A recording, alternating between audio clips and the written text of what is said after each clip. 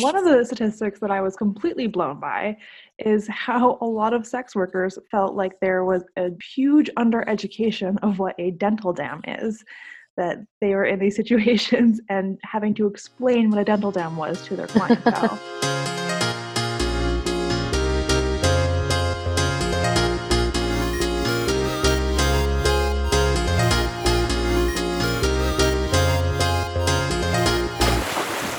And welcome to the Controversial Dive podcast. I'm your host, Mackenzie.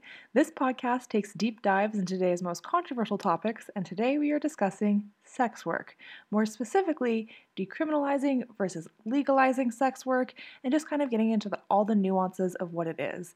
I brought on an amazing guest, Goddess Ambrosia, uses they/them pronouns, by the way, a non-binary financial dominatrix who specifically kind of works online, and we get super into detail about legalizing versus decriminalizing, what it's looked like in different countries, what the best representation of that has been, what exactly sex work is, and I get to ask them a bunch of questions that you guys submitted to me at the end, so super worth the listen. I'm really excited for this episode. Before we get going, I wanted to do a couple of house cleaning things, just some clarifications that I think that we need. One, I was recently on the Commie Tea podcast and we had a great conversation about sustainability. We've also talked about sustainability on this podcast a whole bunch. And I think one thing that I might have not made very clear is I say a lot to email your local or email big corporations, email the people that you contribute from, that you buy from all the time, and get your voice heard. And people, I might have construed it as that's the only thing you can do, or that's the only thing that you should be doing, or the only thing that we can do, and that's not the case whatsoever. I think that we also need to be taxing large corporations and holding our legislators accountable to be implementing those legislations, to implementing those laws for taxing large corporations, like taxing Amazon or taxing the meat and dairy industry. We need to be implementing green taxes on organizations or on corporations that are doing the most environmental degradation, the most environmental damage. So there are things beyond emailing, but emailing is the thing that is attainable for anybody to do, and that's why I talk about it all the time. And maybe I didn't make that quite clear enough, so I just wanted to clarify that there is more than just having your voice heard, obviously.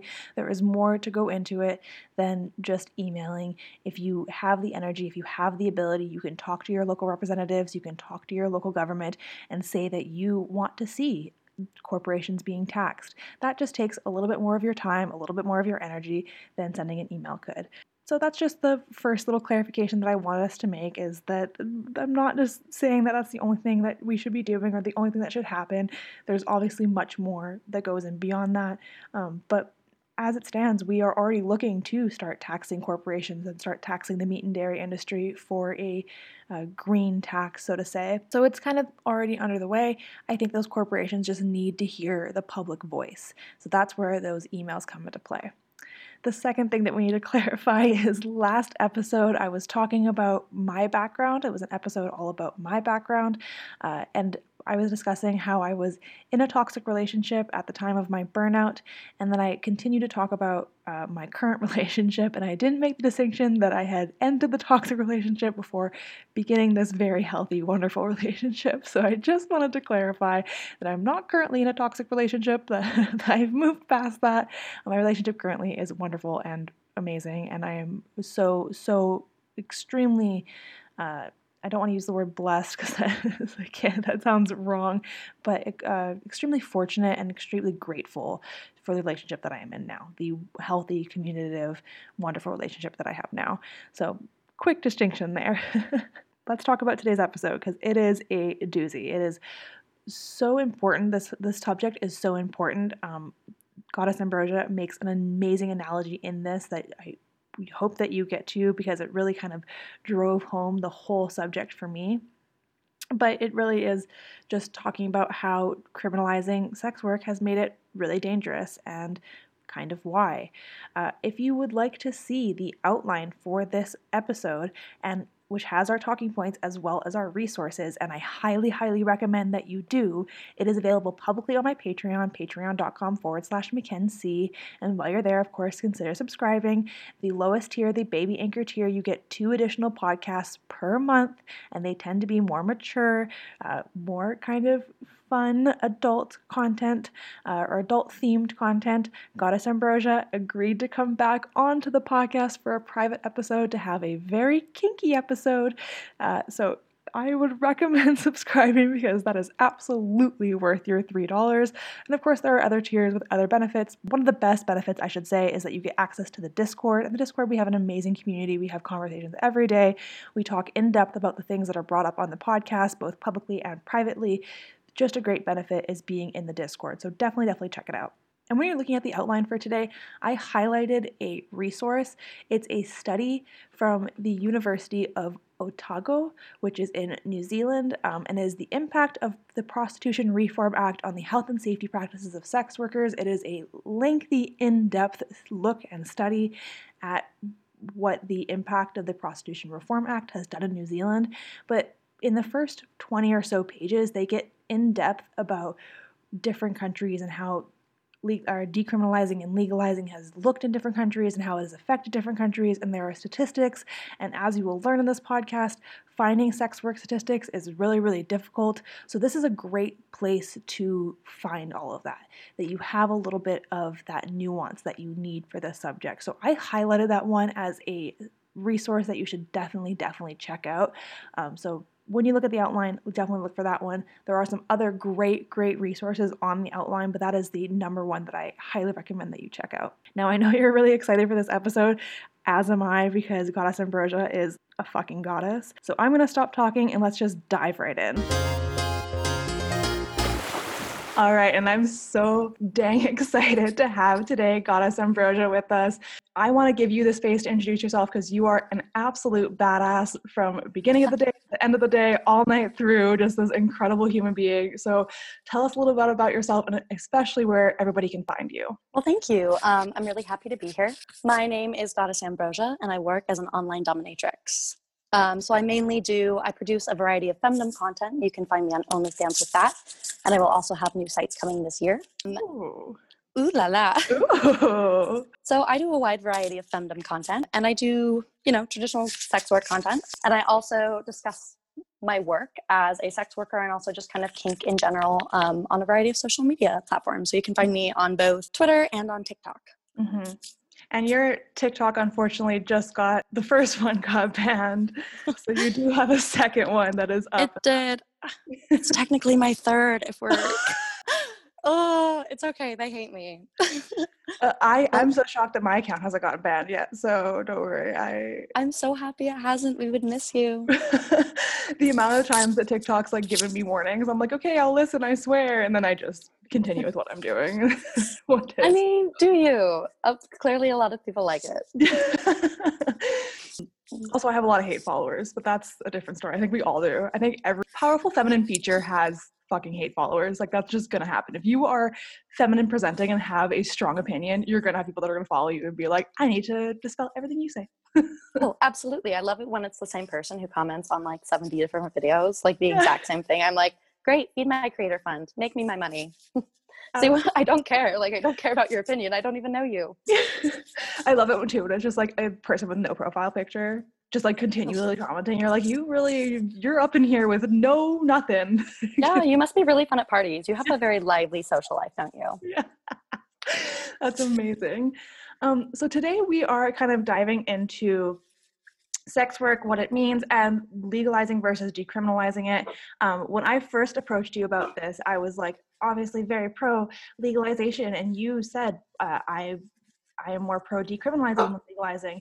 And I think as somebody who is not part of the industry necessarily, like obviously I have a lot of sex worker friends and I support and I try and, retweet and like the content and try and put it out there and be a good ally. But as a person who's not necessarily directly in the sex work industry, I think from an outside perspective, you think of decriminalizing and legalizing and it looks kind of nice, like legalizing looks like this pretty little thing. You could have people with regulations and health checks and all of that. But when I've just started reading into it, it became very obvious that that's kind of not what happens.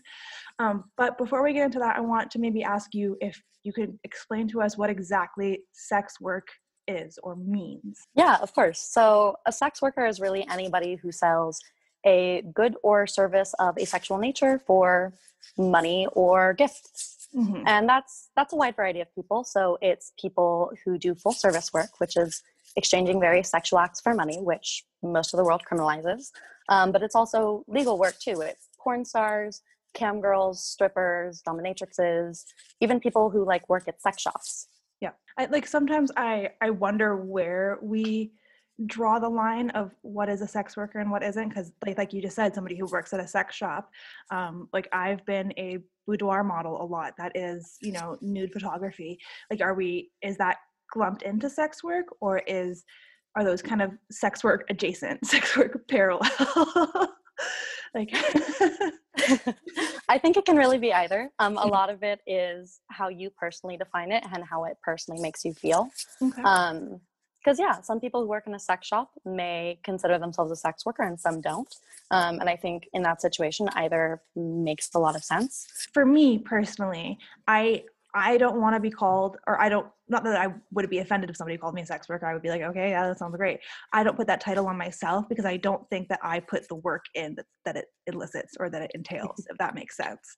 Like, I do a couple really pretty shoots that, you get to, that are tasteful and like this like beautiful nudie that I love to express. I love that, but I don't think that one or two shoots if every other month is the work that you put in on a daily basis. So that's where I get like the distinction between it, because I wouldn't want to take that title when it's so much more than a title. It is everyday work that goes into it, if that makes sense. Yeah, definitely. I think it's a sliding scale for sure with things. Mm-hmm. It's like I said, a lot of it is your own personal judgment on things. Mm-hmm. For some people in that position, they may consider themselves part of the industry or they may not. And either is totally fine. Some people, for some people, they do sex work, once or twice in their life when they are in a really dire situation and they just need the finances very quickly. Some people, it's consistent but more casual, maybe once a week doing something. And for some people, it's, 12 plus hours a day, 7 days a week. That's insane. Well, I'm glad for the clarification, because I think that there is kind of a stigma about what it means as well, and to break that stigma, I think that sex work, again, is work, and it's really difficult work, and if you do it once or twice, or if you do it 1 month or another, it is work that you've put in and that you deserve credit for. I don't know. I think it's very admirable work as on top of that, so it's something that I take or try and take seriously. That makes sense. Yeah, when it's appreciated. So as we're talking about sex work, one of the things that I found really difficult is that sex work is notoriously difficult to find statistics for. It's really difficult to find a consensus, to actually get data on, and not speculatory data, actual numbers. It is very notoriously difficult. So as we're having this conversation, I want everyone that's listening to also keep that in mind, that this is with data that we can accumulate. This is with the stuff that we can find, that it's really difficult to actually have true numbers. Because for one of the stigma, because of the decriminalization of it, or because of the criminalization of it, I should say, and again, because of the stigma that a lot of people are going to come forward with these numbers. So though because we have some countries now that have decriminalized it or legalized it, we still don't have a good understanding of how many sex workers there are worldwide, what that means, how much sex trafficking that goes on, where that line gets blurred. It's very, very, very difficult to find the actual data of who came into the industry voluntarily and who was trafficked into the industry. And that's kind of a big issue when we start to talk about legalizing and decriminalizing.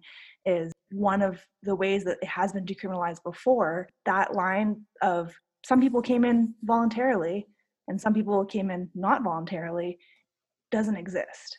It's just everybody came in non-voluntarily, everybody's being trafficked, and they don't take into consideration the people that do this because it's something that they are passionate about.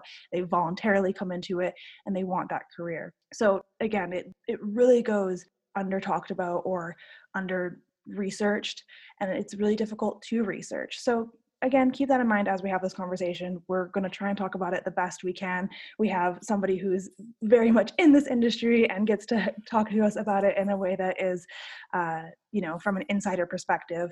But there's only so much that we have, and that's unfortunate in a lot of ways. It really does hinder progress to have such little data on an industry that is so fucking large. So let's jump into what the difference between legalizing and decriminalizing is, just kind of in general, and then we can get into the nitty-gritty of it. But of course, legalizing would mean kind of government controlled, right? It would be something that is governmentally sanctioned and regulated by the government, whereas decriminalizing just means it's not a crime. It kind of becomes like a regular job sometimes. That's the kind of catch, is that there's been different ways of quote unquote decriminalizing sex work around the world. So it just kind of the removal of those laws, or any sex work related laws typically, but that's not always how it's planned out. Do you want to tell us why, from your perspective, you would pick decriminalizing? Yeah, so I mean, there's a lot that goes into that. The first is that to legalize, I'm sorry about my dog. Okay.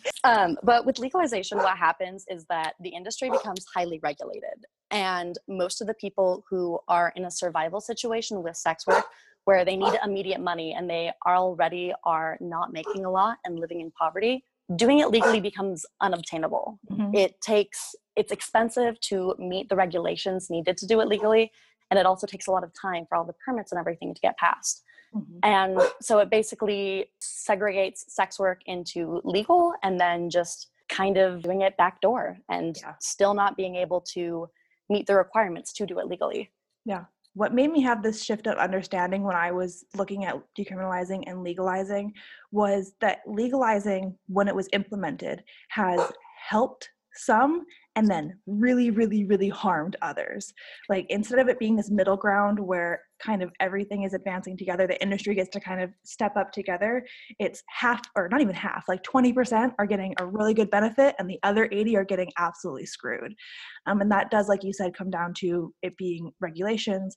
In places like Austria, they had mandated health checkups, which is difficult, right? It's a weekly checkup that you need to do. It's not being provided for you, for one. It's that you need to do and to prove to the government so that you can have your registration. And so that becomes something that only the people that have access to a doctor and healthcare can do. So that's a very small percentage of the people. And then the rest of the people can't find those doctors or can't have access to those things. So they're not getting those, their registration. They're not being sanctioned by the government. So then they're doing it in a way that's far more dangerous than original.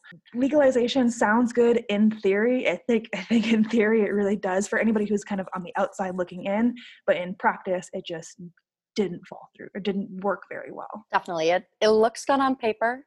It sounds good until you start talking to the people who have lived that and can voice all of the different parts of it that haven't worked. And it basically is what you said. It comes down to it taking too much time and it costing too much. It takes time to constantly have to go to the doctor. And if you're somebody who has a family needing to provide childcare for them, when you have to go to the doctor every week, having all of the paperwork and the registrations and everything costs a lot of money and take a lot of time. It allows for, wealthy brothel owners to succeed and thrive and flourish. And everybody else who is anywhere from living at a decent wage with it to being in full-blown poverty gets screwed. They get absolutely screwed. And it's the most marginalized parts of the community that end up in that boat. And a lot of the time it's, like I said, most marginalized. Yeah, it does fall on the people that are the most marginalized, absolutely. And like you just said, the wealthy brothel owners make money, but then they also get to exploit their workers. A lot of the times I would see in the reports that were coming from like the Netherlands and Austria, places that have, or I guess Netherlands has full legalization. They have brothels and designated areas, but like Austria and Sweden and Norway, that's what I meant to say, not Netherlands, Norway, where they have the Nordic model. That's it. That's the one. They have the Nordic model and the Sex Buyer Act, or the Sex Buyer Law. That's what you see, is that because brothel owners have to pay a certain amount, have to pay for their registration, have to have these things, they end up exploiting the workers that work there, or charging them more, and basically having their workers pay for their registration on top of the workers paying for their own registration. So it just becomes this really tireless thing for the workers. Yes, and the Nordic model is flawed in a lot of ways. And like what you were talking about with the brothels, it really gives air to things like pimping too, because certain things with the Nordic model are so strictly controlled that, and because the buyers themselves are the ones being criminalized and not those selling, it often means that workers there either have to lower their prices on things because there are less buyers interested now, or they're like having to do sexual things they may not really be comfortable with, to be able to still make the money that they need, or they end up going to a pimp as a manager of sorts to try and get more clients. Just to clarify for anybody who doesn't understand what the Nordic model / the sex buyer law is, they're very similar in kind of practice, but basically it is a form of decriminalizing where the sex worker is decriminalized, but the person paying for sex is criminalized. So it's like an opposite kind of thing. It's no longer the sex worker that's the one that's being at fault, it's the person who's paying for it. But that comes into play, as you just said, that you have to lower your rates, or you have to do it in a place that's more dangerous because the client is afraid that they're going to be caught. So now the client is like, we need to go somewhere more secluded, which is so much more dangerous for the worker. And I think the biggest flaw that I kind of mentioned earlier about these, and this is just, again, my outsider perspective looking in, but the biggest flaw that I saw was that these are based off of the idea that sex work is inherently wrong, that it's not a good thing, that it's morally corrupt, that it's men abusing women. Like, that's the whole premise of this Nordic law, is that it's a bad thing, men abusing women, it's anti-feminism, and like this whole thing that goes into it, when that's not what it is at all. Absolutely. And it makes the idea that everybody who is a part of the sex work industry is trafficked into it, which is very harmful, to blur the line between sex work and sex trafficking, because there are so many people who choose this line of work. And for some people, they choose it out of survival needs and it's not their first choice and they do it out of need. But a lot of people really love it. I very much enjoy my job, and I don't think any part of this industry should be illegal, because it's, like you said, it's operating off of the idea that nobody would choose this and that it's morally wrong, and that's just not correct. And it also doesn't work. There's no evidence that the Nordic model has decreased the demand for selling sex whatsoever. No, they've seen that it didn't decrease, or from the studies that I read, again, data is really hard to come by. From the studies that I read, they saw that it didn't decrease the want of sex work. It just displaced where it was sold. So it became places where it's sold much more discreetly, or online, in these kind of like back alley doors online, which it becomes really unsafe for the sex worker themselves. Exactly. And with the law, it prohibits like selling sex on the street and like mentioning it in public. So a lot of times people will go to, like, there are reports in a lot of other countries of like people selling sex in the woods, which is incredibly dangerous. And it puts even more of a strain on street work. And what will happen a lot of the time is, I know in some places they won't allow you to have 2 or more people working alone or working together. So that way you end up having to work alone, which puts you at a greater risk instead of being able to have a companion with you. And the other really, really major issue with that is because the buyer is still at such a great risk and can be arrested and fined for it, the buyers don't want to give out their personal info. They don't want to give out their name. They don't want to give out their address or their phone number. And so it makes it a lot more dangerous for the sellers, because sellers want to be able to do things like have a background check, be able to do a little bit of info on the person first, make sure they don't have, domestic abuse charges, know what they're getting themselves into to decide if it's a safe client or not. But with the Nordic model, clients don't want to give that info. And like you were talking about too, with going and selling online, that got a lot more limited in the United States after SESTA FOSTA was passed, which is a whole other. Interesting. I would love to circle back to that, because that's something that you could greatly teach us about. I think that was amazing. I just wanted to finish this decriminalizing thing. Yes, not trying to with go saying off that, topic. I just wanted to, this is the big point that I wanted to conclude, and I think we've said it a couple of times, but I think it needs to be said explicitly, that the buyer is charged the same whether the seller was voluntarily put into the situation or not voluntarily put into the situation. So it 1,000% blurs the line between sex work that somebody wants to be doing and sex trafficking, and that is so fucked up and gross. It grosses me the fuck out. The fact that they can even be compared is pretty atrocious. The fact that they can be a bit compared, oh my gosh. Yeah. Like the fact that it's just the same thing in their eyes is wild. That is wild. You're going to charge somebody the same for a consensual act versus somebody who is basically paying to rape someone? Perfect. Perfect. Tells a lot about the government, doesn't it? Absolutely. So tell us about what you were just saying about the United States and how sex work online has become more difficult. Ooh, it's become a lot more difficult. So a bill was signed under the Trump administration called SESTA-FOSTA.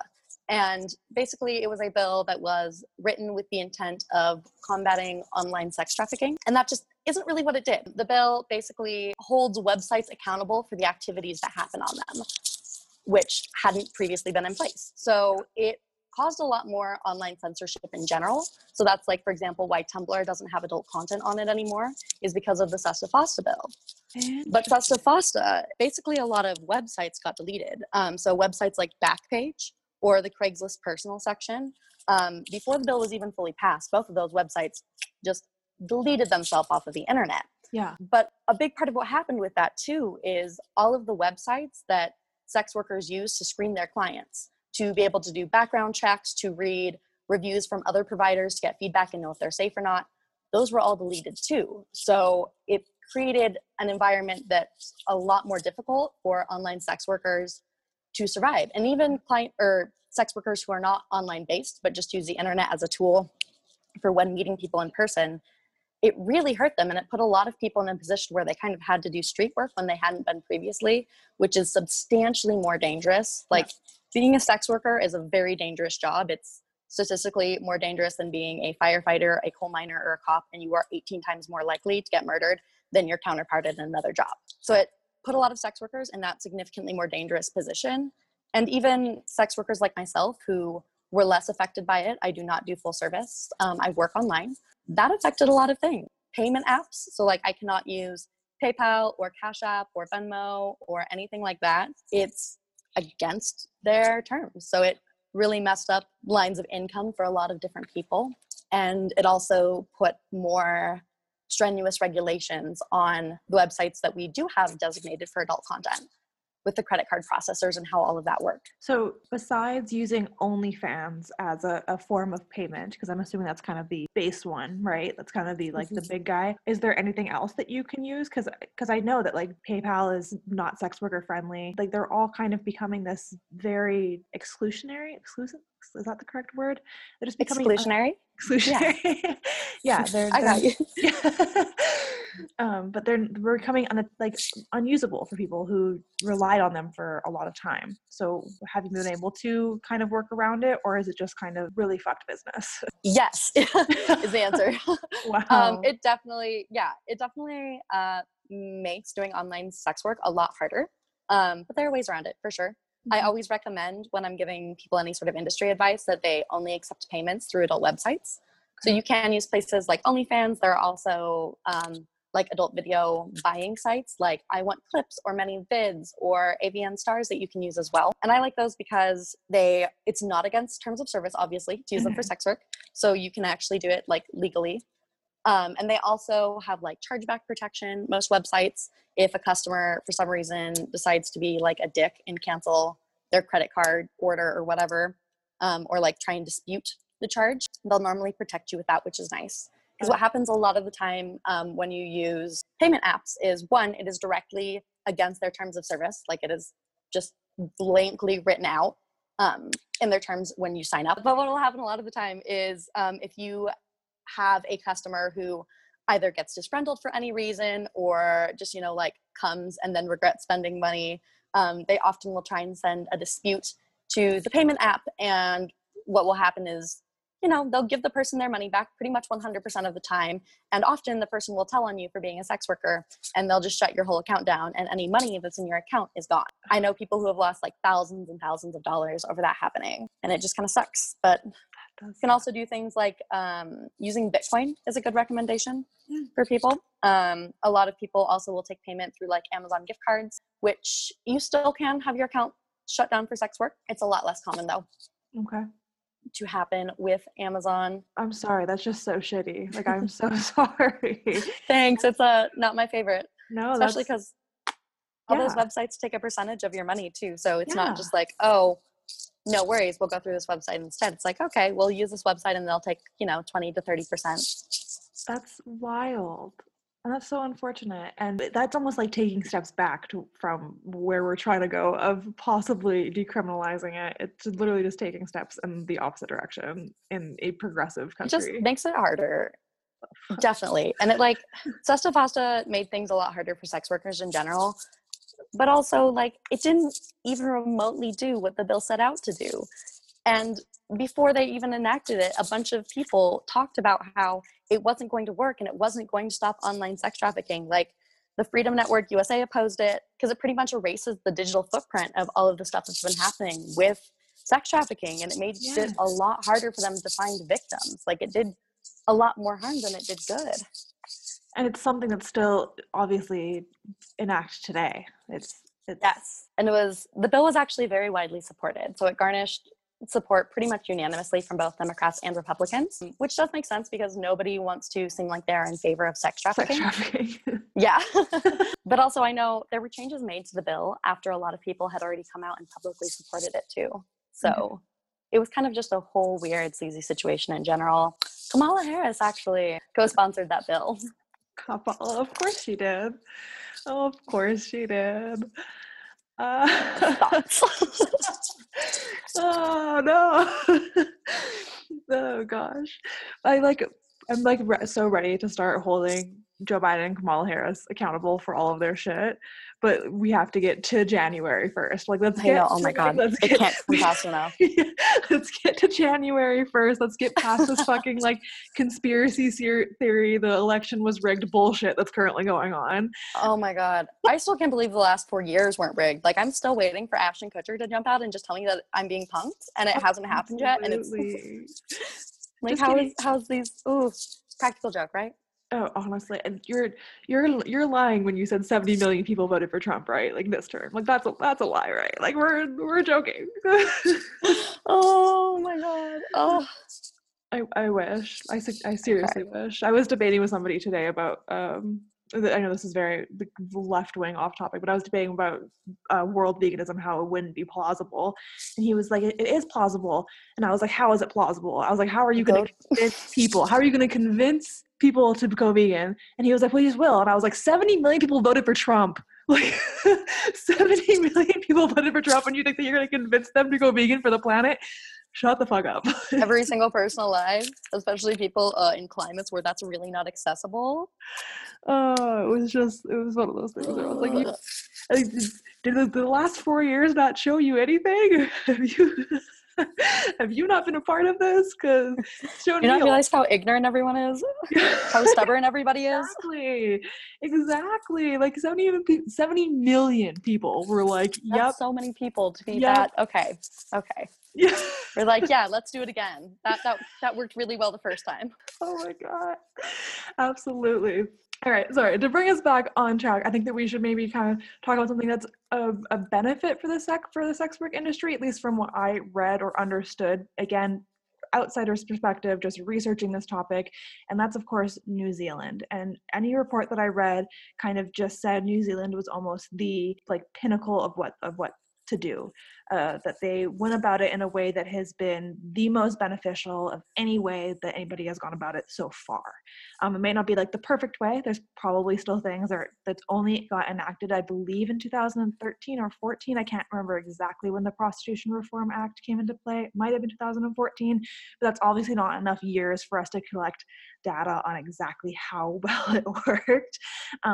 But from what they've seen so far, there has been quite a lot of positive progress, and that's of course with it being decriminalized just kind of in general. It's not a crime for anybody.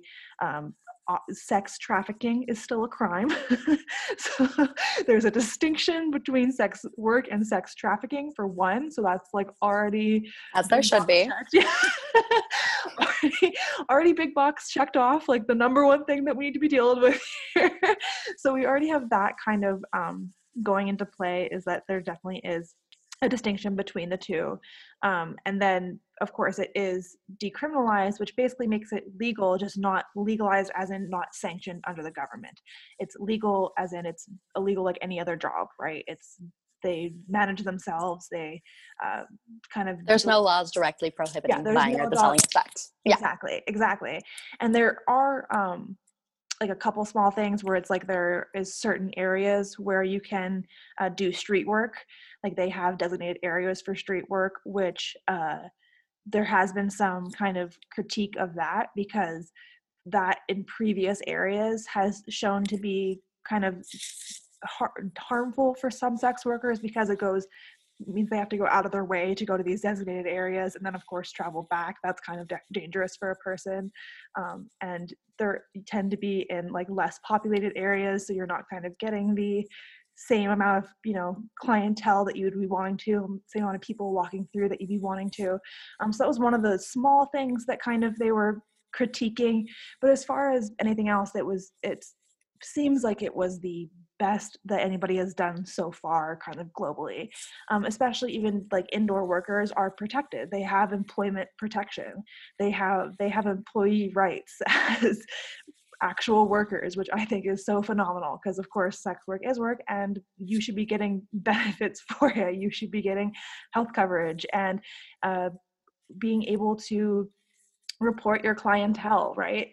Like that's a big thing, is that these workers are now able to deny clientele, and if the clientele gets crazy, they're able to report clientele, and it's not a negative thing or becomes dangerous. It becomes I'm not doing this, you need to leave.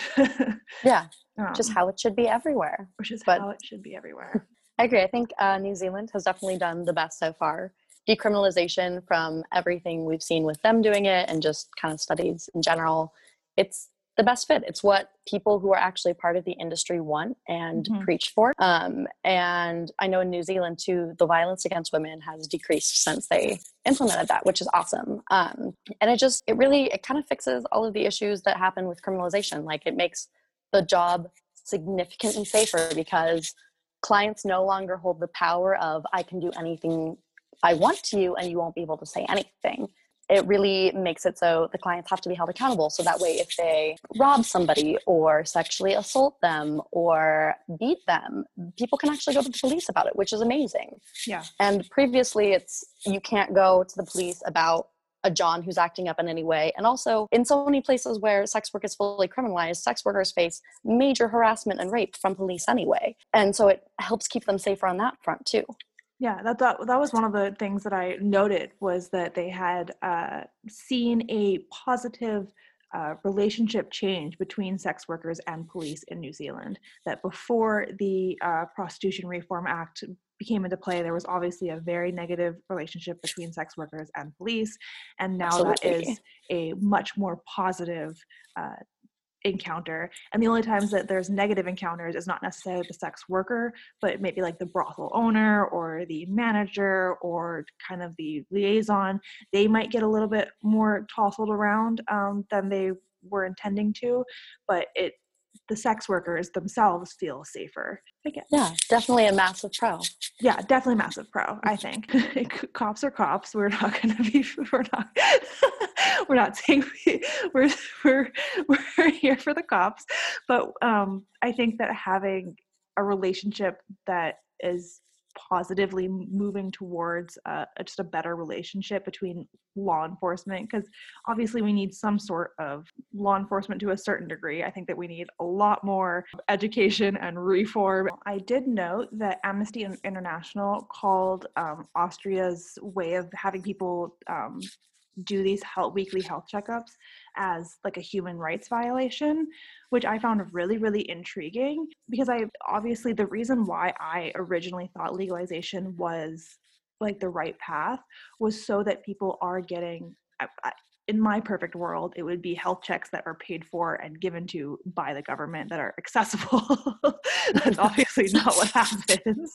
That would be ideal. That would be nice. No, in the ideal little world, in my perfect world, that's what goes on. That's obviously not what actually happens in practice.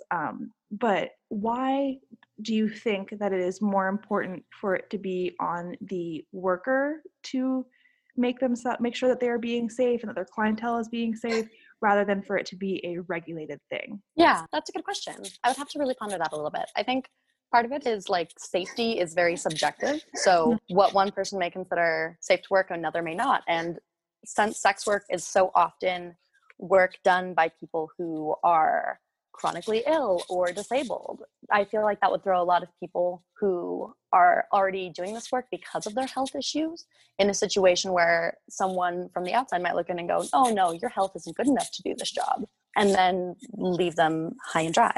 Yeah, that makes sense. That totally makes sense. I do like how, I believe in New Zealand they have it regulated where like protection and stuff is like mandatory, which I think is interesting. I don't know where the human rights violation comes in, where we're requiring you to have protection, but we're not requiring you to get tested.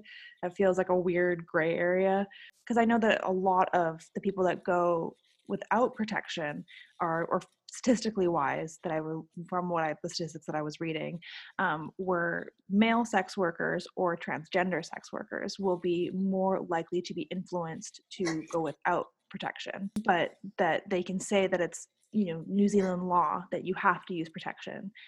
So it's kind of a weird gray area that like you can say you must use protection, but you can't say you must be tested.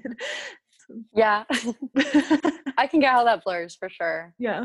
I can also kind of see though, like I honestly would want to do more research on it before I like said anything definitively, but I feel like getting tested, one, it takes more time and it's more costly than just a condom. And it also is a lot more invasive for a lot of people versus just kind of opening a wrapper, sliding on a condom, and then having your chances of STDs drastically drop from just that simple act.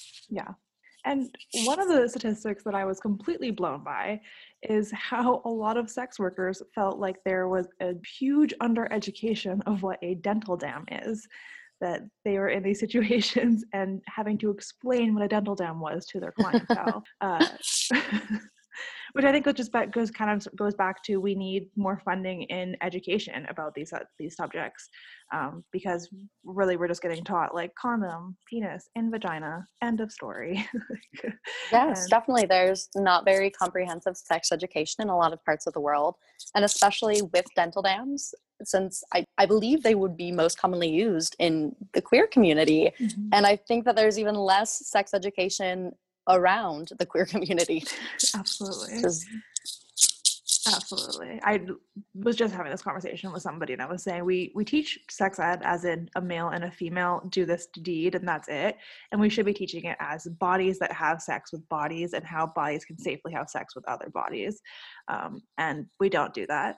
And therefore we don't talk about dental dams. And a little factoid about me that I always say that's weird and inappropriate is that I was having sex with women before I knew what a dental dam was, which I think is wild that I was just like up licking pussy with no idea what a dental dam. I think a lot of women loving women are in that boat, honestly. Yeah, I mean, absolutely. And so it's a small thing that there obviously needs to be better education for when it comes down to decriminalization. If we want this full implemented decriminalization like they have in New Zealand, which has been hugely beneficial and is what kind of everybody in the industry is saying we should be doing, then we also need to be putting the effort into the education so that we're protecting our sex workers in that regard too, that you're not being put into a situation where somebody become odd or violent or however it may be. With decriminalization needs to obviously come much better and much more comprehensive education. Absolutely. I think there needs to be a lot more discussion around sex work in general. It's a topic that is so shied away from. Mm-hmm. And I mean, a lot of the reason why people shy away from it so much is, one, just kind of our culture around sex, but also because it's illegal. And so the people who are experiencing the work and living it and have, the best ideas surrounding it and the biggest voice in it aren't going to come forward because they are afraid of the repercussions. And just talking about it more is good, having it be a comfortable conversation and not something so taboo. And yeah, like you were saying, discussing decriminalization versus legalization and what that means and what that looks like and why decriminalization is the best end goal. Yeah. And also just talking about why criminalization is so harmful and why it shouldn't exist. And the correct form of decriminalization. I want to asterisk that with full decriminalization. The full decriminalization, and with a distinction between sex work and sex trafficking. That's obviously really important. And some countries just skipped over that little fact. The way sex work is criminalized too ultimately hurts people who are being sex trafficked. Mm-hmm. And it puts people in a position of, you hear stories of somebody's getting sex trafficked and the place they're being sex trafficked gets busted for drugs and they want to tell the police what's going on, but then they're worried that they'll instead just get charged with prostitution. Yeah. And a lot of people are worried about being seen as somebody who's choosing to do full service when they're really being trafficked and having that be disputed, or even people who don't do full service work and they do legal forms of sex work because how street work is treated, or full service in general, they're still afraid of having any connotation with the industry, and it still becomes more dangerous for them. Yeah. I mean, the stigma harms sex workers not just in a everyday life, but also down to them going to the doctor and not reporting to the doctor what they do because they're afraid of their doctor treating them differently or not getting the proper services that they need from their doctor because of the stigma. There's a lot of health risks that come with it, like we were saying, not being honest with the doctor and not being able to get the proper checkups and precautionary things you can do before you go into work is major. But also in some places where sex work is fully criminalized, like even in New York, if you carry condoms with you and you're arrested, a lot of the times that will be used as proof that you are a prostitute. And because condoms can be used as proof, a lot of workers have to choose whether they want to have safe sex or whether they want to be safe getting to work. And so it really, just makes it a breeding ground for STDs when it shouldn't have to be that way. What? Yeah. And you read about that happening, the same law is in place in Kenya, and everyone's like, oh, that's so weird, but not in America. And it's no, in New York, if a cop arrests you and you have condoms, that can be used as proof that you are soliciting yourself. What? So it puts sex workers in the bind of, do you wear a condom and keep yourself safe, or do you keep yourself safe from police and go without? Oh, my head hurts. Yeah. It's one of the most ridiculous things I've ever heard. That's unreal. How can you... And on that note too, it makes it worse whenever people are profiled, because a lot of people are unjustly profiled as sex workers who are not even involved in sex working. Specifically Black trans women, it happens to quite frequently. And something as simple as having a condom in your wallet with you can end people in jail and have them get booked and go through the entire system. And it's sick. It's really gross. Absurd. Yeah. That hurt my head. That's just wild. And that goes on. And the United States, one of the quote unquote most progressive countries in the world. Oh, what are you fucking talking about? Oh my gosh. Well, before we move on to some questions that people had for you from my followers, do you have any other things that you would love to touch upon when it comes to these things of decriminalizing and legalizing? Anything that's important for us to address? Because I definitely changed my perspective just from the research that I did, and I hope that people listening can better understand the the subject, but is there anything that we should definitely just like drive home? I think just kind of reiterating what we were talking about earlier with the Nordic model of the idea that nobody ever willingly chooses to do sex work and that it is an inherently morally wrong thing. It's just so wrong. It's so wrong. I think it's just really important for people to remember that everybody who does sex work is on a scale with it. There are some people who do it purely out of survival needs, who would rather be anywhere else and are doing it to scrape by. And there are people who it's very much a standard job for them. They make about average wage. They don't necessarily love it or hate it. It's just going to work for them. And then there are people who feel empowered and amazing and motivated in their work. And it's good to remember that there are people who want to be here, and that criminalizing the industry doesn't make it go away. Sex work will always exist. It's just similarly to abortions. It's if you criminalize it, it's just going to stop existing safely, and it's going to force people into positions where they're going to do what they need to do, and if they have to do it illegally, they will. And making sex work illegal in all forms, it makes it dangerous. It makes it so dangerous. It makes it so clients are not held accountable for their actions. They often abuse their power and will rob or rape or beat and sometimes murder sex workers. And these workers are put in a position where they cannot rebuttal in any way. They can't go to the police. They cannot get justice. And then that person who did these terrible things is still out in the world and capable of doing them again. And it just puts the workers in a place where they do not have power. And ultimately, sex worker rights are labor rights. It's one of those, if a worker is being abused in the system that they exist in, the right response is not to simply banish that worker and say that they aren't allowed to do their job anymore. It's to give them more rights and give them protections and put those in place so they can thrive and be in a better space with it.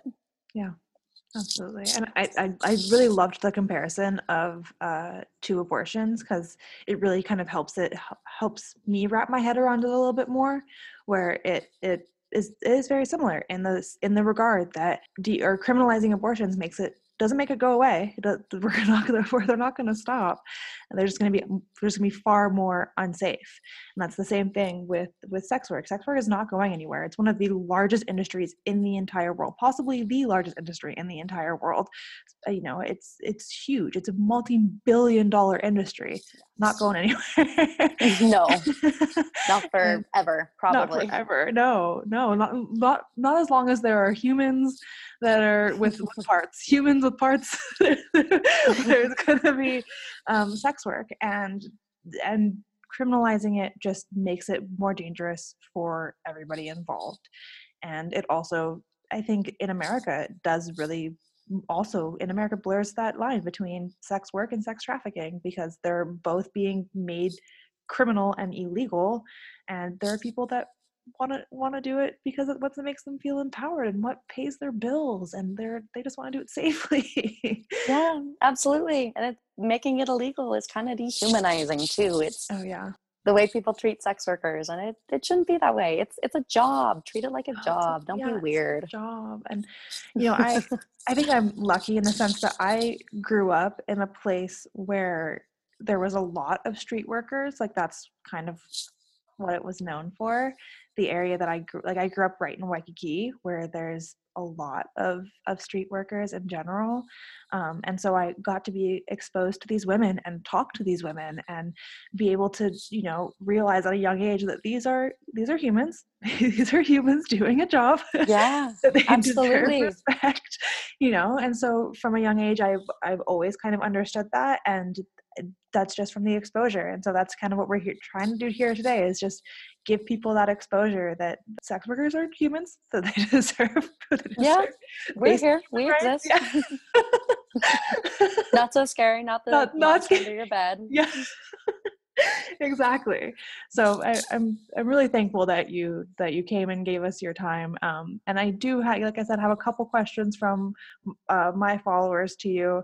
They're not anything crazy or big, or I guess one's kind of crazy. You don't have to necessarily answer it. We can start with it if you'd like, and then you can tell us if you would like to tap out. But you might have seen that we're doing this interview, not planned. This interview was scheduled before this happened, but in the midst of some TikTok sex work drama.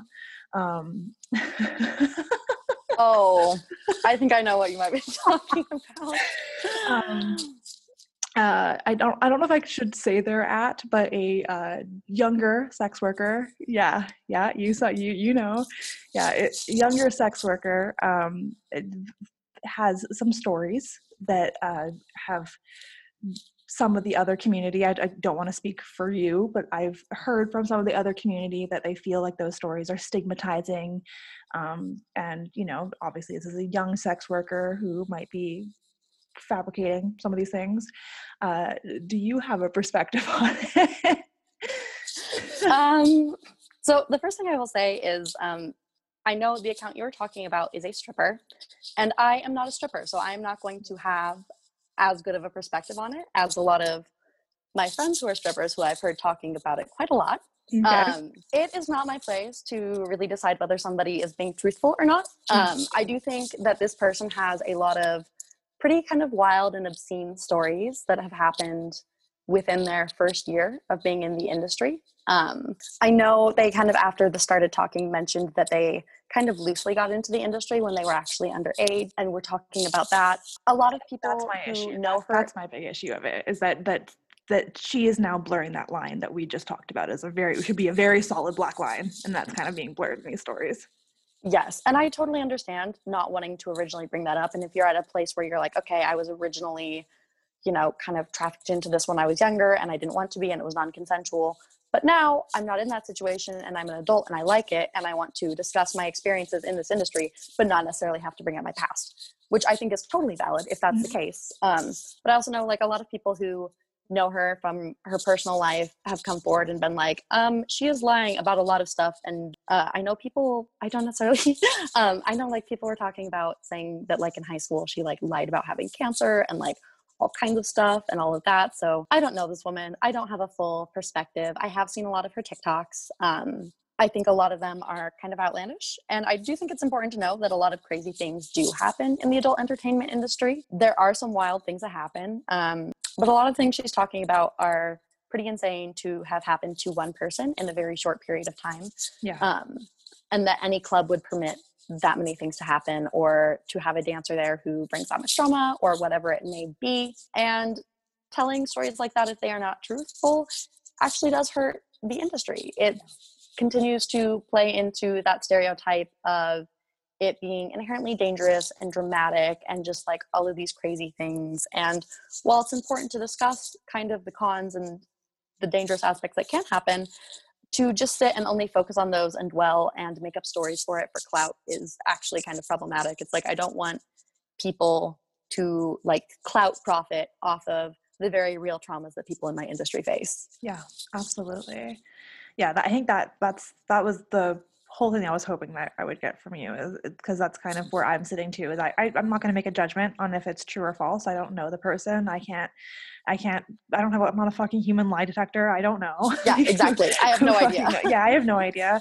But I do think that such stigmatizing stories and such dramatic stories can have this really negative effect.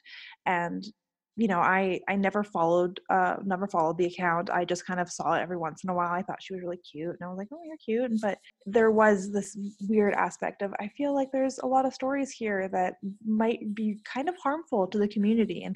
And if they are real, then maybe we should be talking about them in a different sense, instead of them being like this super drama story time. Maybe they can be taught, like said, in a way that's like, here's something that happened, here's how we can learn from it, if that makes sense. Yeah, exactly. Yeah. Well, there's that. There's that. Now for some better questions, less drama. One that got asked a lot was, what precautions do you take as a sex worker?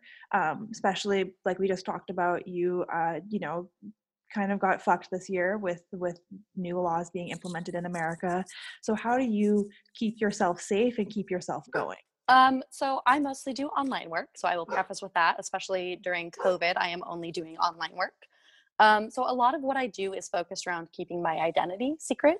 Yeah. I do use a stage name, which helps with a lot of things. It obviously makes it so it's harder for people who know me in my personal vanilla life to find me and my work, but also the main part of that, because I am pretty open about my job. I don't care that much when people find out, but is so clients don't know my personal information and they can't track me down or whatever. So one thing is I use a stage name. Like I said, any accounts and stuff that I'm making, I sign up for with those stage names, and I use separate email accounts that are not related to anything to me personally. So I always recommend people make 2 different email accounts. I do one that's kind of a public email. So if you do payment apps, which you really like aren't supposed to, I won't encourage it, but sometimes people do, and I'm not going to discourage that either. Like, you do what you need to, just be aware of the risks. Kind of a public address that you can give people. So like if you want people to send you like Amazon gift cards to an email account or send you money or whatever, it can go to that email and it's public. And then also to have a private email address. That's the email you use to sign up for websites. And I recommend keeping that one a secret because at some point in time, someone will try and hack your account. Yeah. And if you have it be a separate email that you're not already using publicly, it makes it a lot harder for them to get in. Yeah. Because they don't already have half of your info. Yeah. I when you said that tip, I made a private email that no one knows so that I could utilize it for myself. I love it. Nobody can hack me. I was like, bitch, got a point. I need to be doing it. Yeah. It's, so I think that's a brilliant suggestion. Well, thank you. It's lots of things like that, just kind of along the lines of not being traced back to myself. Yeah. Like one thing I do that I'm very mindful of is the photos that I post on my sex work accounts, like the photos I'm posting on Twitter, you will not find them on any of my personal social media accounts, because if you are using the same photos, someone can do like a reverse image search and find your stuff, which is kind of spooky. And I also keep all of my personal accounts like on private. They're all private. I try not to use, I get a little paranoid with it. I like try not to use my real name anywhere online, honestly. And like, I don't really keep current profile photos of me, just as like extra precautions. Or like if my friends post photos, I tell them not to tag me. Sometimes people will comment on other people's photos and be like, is that Goddess Ambrosia? And I'm like, bitch, you don't know me. You don't need to bring that up. But so you do kind of have like a Finsta or whatever it may be that you can have your vanilla, quote unquote vanilla life, and then you have your public online persona, and that's kind of how you go about it. Is what I'm. Yeah, it's good to have a separation from work and personal life. For sure. Absolutely. Very needed. Yeah, for sure. Do you think that you'll stay in the industry for?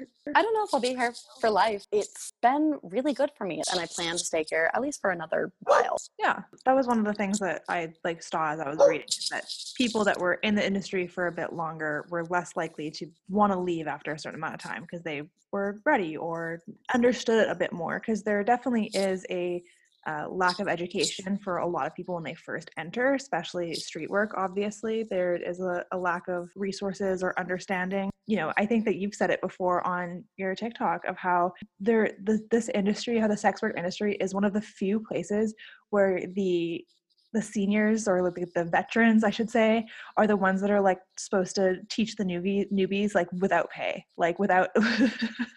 It's really weird. It's really weird. It's one of the only industries, yeah, like you were saying, it's one of the only industries where that's expected, and people get so weird about it because it's insane. And people will come up and like ask me how to get started in the industry with having done like zero research, like absolutely zero. They'll just be like, how do I do it? I'm like, can you be any more specific at all than just how do I do this? And it gets like weirdly entitled. Like, wanting to ask for advice is fine, but also accept that someone might not want to give you advice, or they might want to charge you for it or whatever. But like, it's not like you can't teach yourself. Like, there are a lot of resources available to learning the industry. And I think it's very odd that people feel entitled to just kind of demand like full-blown tons of energy and mentorship from like complete strangers. And then they're like, oh, you don't support girls. Like, what happened to women supporting women? I'm like, I'm sorry, what? Find the correlation for me, because I don't see it. Right. Oh, absolutely. And a lot of people join the sex work industry and quit really, really quickly. And for some people that quickly is literally like a week. And some people will do it for like a couple months. I would love to see statistics sometime, but like you said, they're kind of hard to come by. How fast that turnover rate is, because a lot of like the veteran sex workers have been here for a while and aren't really going anywhere. But I would say like at least 50% of the people who join the industry quit within like 3 months. Yeah. It's a lot of people. I saw some statistic for it in like the New Zealand report, which I said it in the intro to this podcast, but out of all the resources that I will have linked for this episode, I would put some energy into reading the New Zealand report, at least the first bit of it, like the first 20 pages or whatever, because it really summarizes everything that we kind of discussed, the different forms of decriminalization, what legalization has looked like, what they're doing. And there are some stats on people coming in, the turnover rate, the rate at which sex workers are far still to this day, or sorry, street workers are still the most disadvantaged of any sex worker. They are the ones that report the most amount of rape, the most amount of clients not paying, the most amount of physical violence, so there, all those stats are in the New Zealand report. So I would definitely of all of them, if you're listening, that's the one that you should go and check out, because it just really has a lot of comprehensive and digestible. It's not written in a way, like there are some jargon that you might have to like Google once or twice, but really it's written in a way that I think is digestible for the vast majority of people. If you can listen to me talk, you can read read this report. But yeah, there were some stats on that about how I think it was like 47% or something like that. Don't quote me on that number, because I read the whole report and it's over 200 pages and there are a lot of numbers. And I was just so intrigued with how exactly they went about it in New Zealand. So I just ended up reading the whole thing like a crazy person. But I'm pretty sure it was like around 47% where we're leaving after it within the first year, which is it's a lot. Yeah, it's a crazy that's a crazy turnover rate. Definitely. And I think that's one of the reasons too why a lot of people are kind of maybe more hesitant to just kind of give every single person they talk to advice, because it's like, oh, am I going to talk to you for 5 hours and then you're going to be gone in a day? Yeah, exactly. So you need kind of more of a understanding that this is going to be a real thing, or if it's just like somebody's interest. So maybe that's the takeaway, is if you are interested, if you're hearing this and you're interested in sex work, do your research first before you're starting to reach out to a veteran and being like, help me. Please. Yeah. Because I think that veterans would be there to be supportive, that you guys, obviously it's an industry that you guys are, it is competitive. I'm sure there is some competition. Like every industry has their little competitions. That's not just the sex work industry. That's everywhere. Everywhere is, competitive. But at the end of the day, you are a team, kind of. You're, in the same industry. And I think that there would be people that are willing to help or answer your questions if they're intelligent questions. If they're questions like, I've done all this research, here's something that I'm still really confused about, would you mind like helping me understand a little bit more? That's so much of a attainable question for a sex worker to answer than like, what do I do? Yeah, how do I do it? It's a lot better to be direct. It gives a starting point of something to actually answer, and kind of shows that you like have actually put some of your own research and like thought and work into it, which is nice. Yeah. Okay. Well, the last question that I have for you, and probably the one that I think is possibly the cutest, but obviously people are really big fans of yours. When people heard that I was doing this interview, everyone was very fucking excited. The amount of reactions, so cute. the amount of reactions that I had back of being like, no fucking way. I was like, no, really, I promise you. But one that people asked was, you are non-binary, but you are a financial dominatrix. You go by Goddess Ambrosia. How do you manage that? How do you manage your subs kind of being respectful of your pronouns? How do you manage coming off, as this goddess, but being non-binary and having that feeling? Yeah, I think a lot of it is just kind of personal preference on where I stand with things. And I don't know, this is a question I have to give some thought to. Because honestly, gender is still something that like, there's a lot of understanding that I still need to do with it. It's something I've been exploring for a while and still don't know all the answers to, but I personally do enjoy the term goddess. It's, kind of a gendered piece of language that I'm totally okay with. It's part of my title. I'm fine when people use it. I don't necessarily like when people decide to give me random honorifics in general, but especially when they are hypergendered, like when people start calling me like mistress or mommy when they haven't talked to me about it, that sort of thing. Yeah. It's normally just kind of what it is. It's, for me, being non-binary is not about trying to, like, I'm not trying to present androgynously by any means. I am okay. A lot of the time I am super hyper femme, and that's normally how I present when I am in my Ambrosia headspace. And that for me doesn't make me feel any less like valid in my non-binary identity. It's just, a side of my gender expression. So I love that. yeah, I love thank that. you. Well, that was incredible. Thank you again so much for your time. Thank you so much. Yeah, thanks Uh, for having me and kind of giving me a platform to discuss sex work and absolutely. all of that. I think it's obviously a really important thing to talk about, and I'm so glad that I did this episode because I'm so glad that I got to have the knowledge and got to spend the time learning, because it really blew my mind learning a lot of the things that I, from an outside perspective, were just like, yeah, that's fine. Yeah, legalize it. Why not? Regulate it. And then when you really start to read into it, you're like, oh, wait, I'm fucking You're wrong. like, oh no.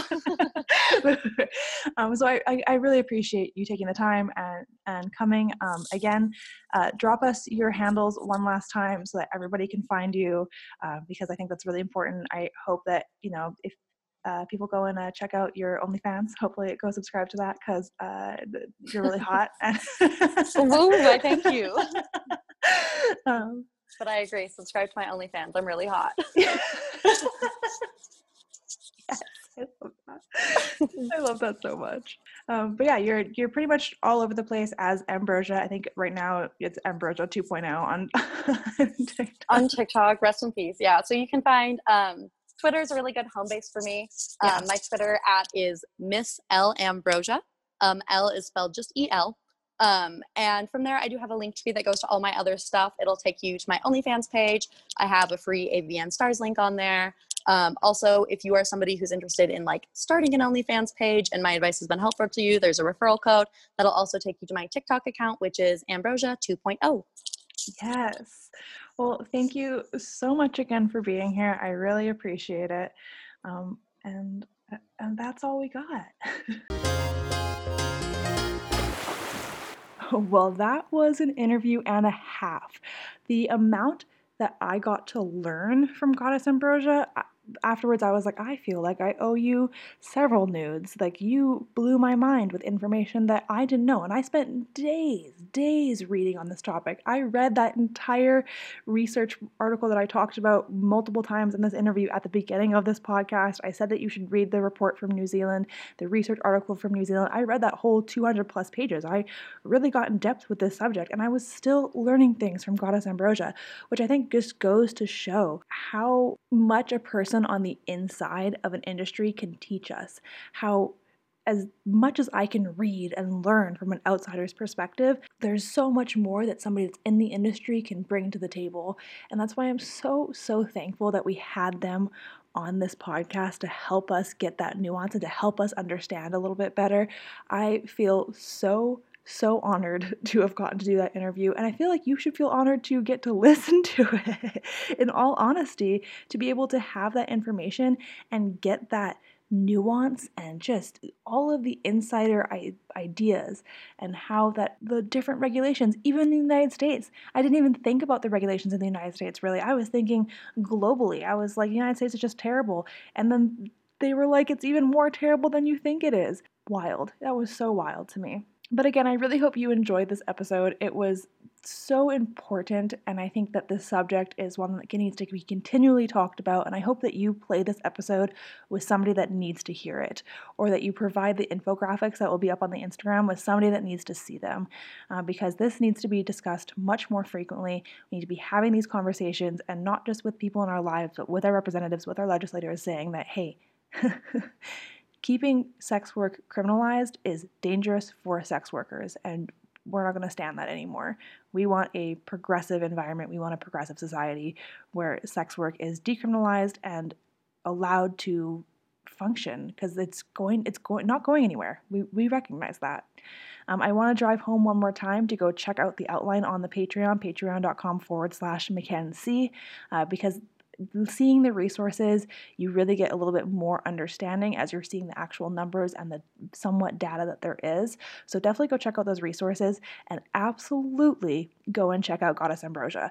All of their links will be in the description of this podcast, including their OnlyFans link, absolutely in the description of this podcast. Go check it out. They are very, very, very, very hot. Great ass. So worth it to go just stare at the nice ass. Just stare at the nice ass. Maybe be bullied a little bit if that's your thing. If you just need a really, really hot person to bully you down a little bit, this is the right person. So definitely go check them out. I feel so honored to have had them on this podcast. We have some episodes coming up about body positivity and body shaming. We have some stuff coming up about Hawaii. We have some stuff coming up about polyamory. There are some amazing episodes to come up. So remember to subscribe to this podcast, rate it if you are in the Apple Podcast. If that's how you listen, is it in Apple Podcast? Make sure you're rating it. Subscribe, download, do all of the things. And thank you so, so, so much for listening. I can't wait for the next episode. I will talk to you next time.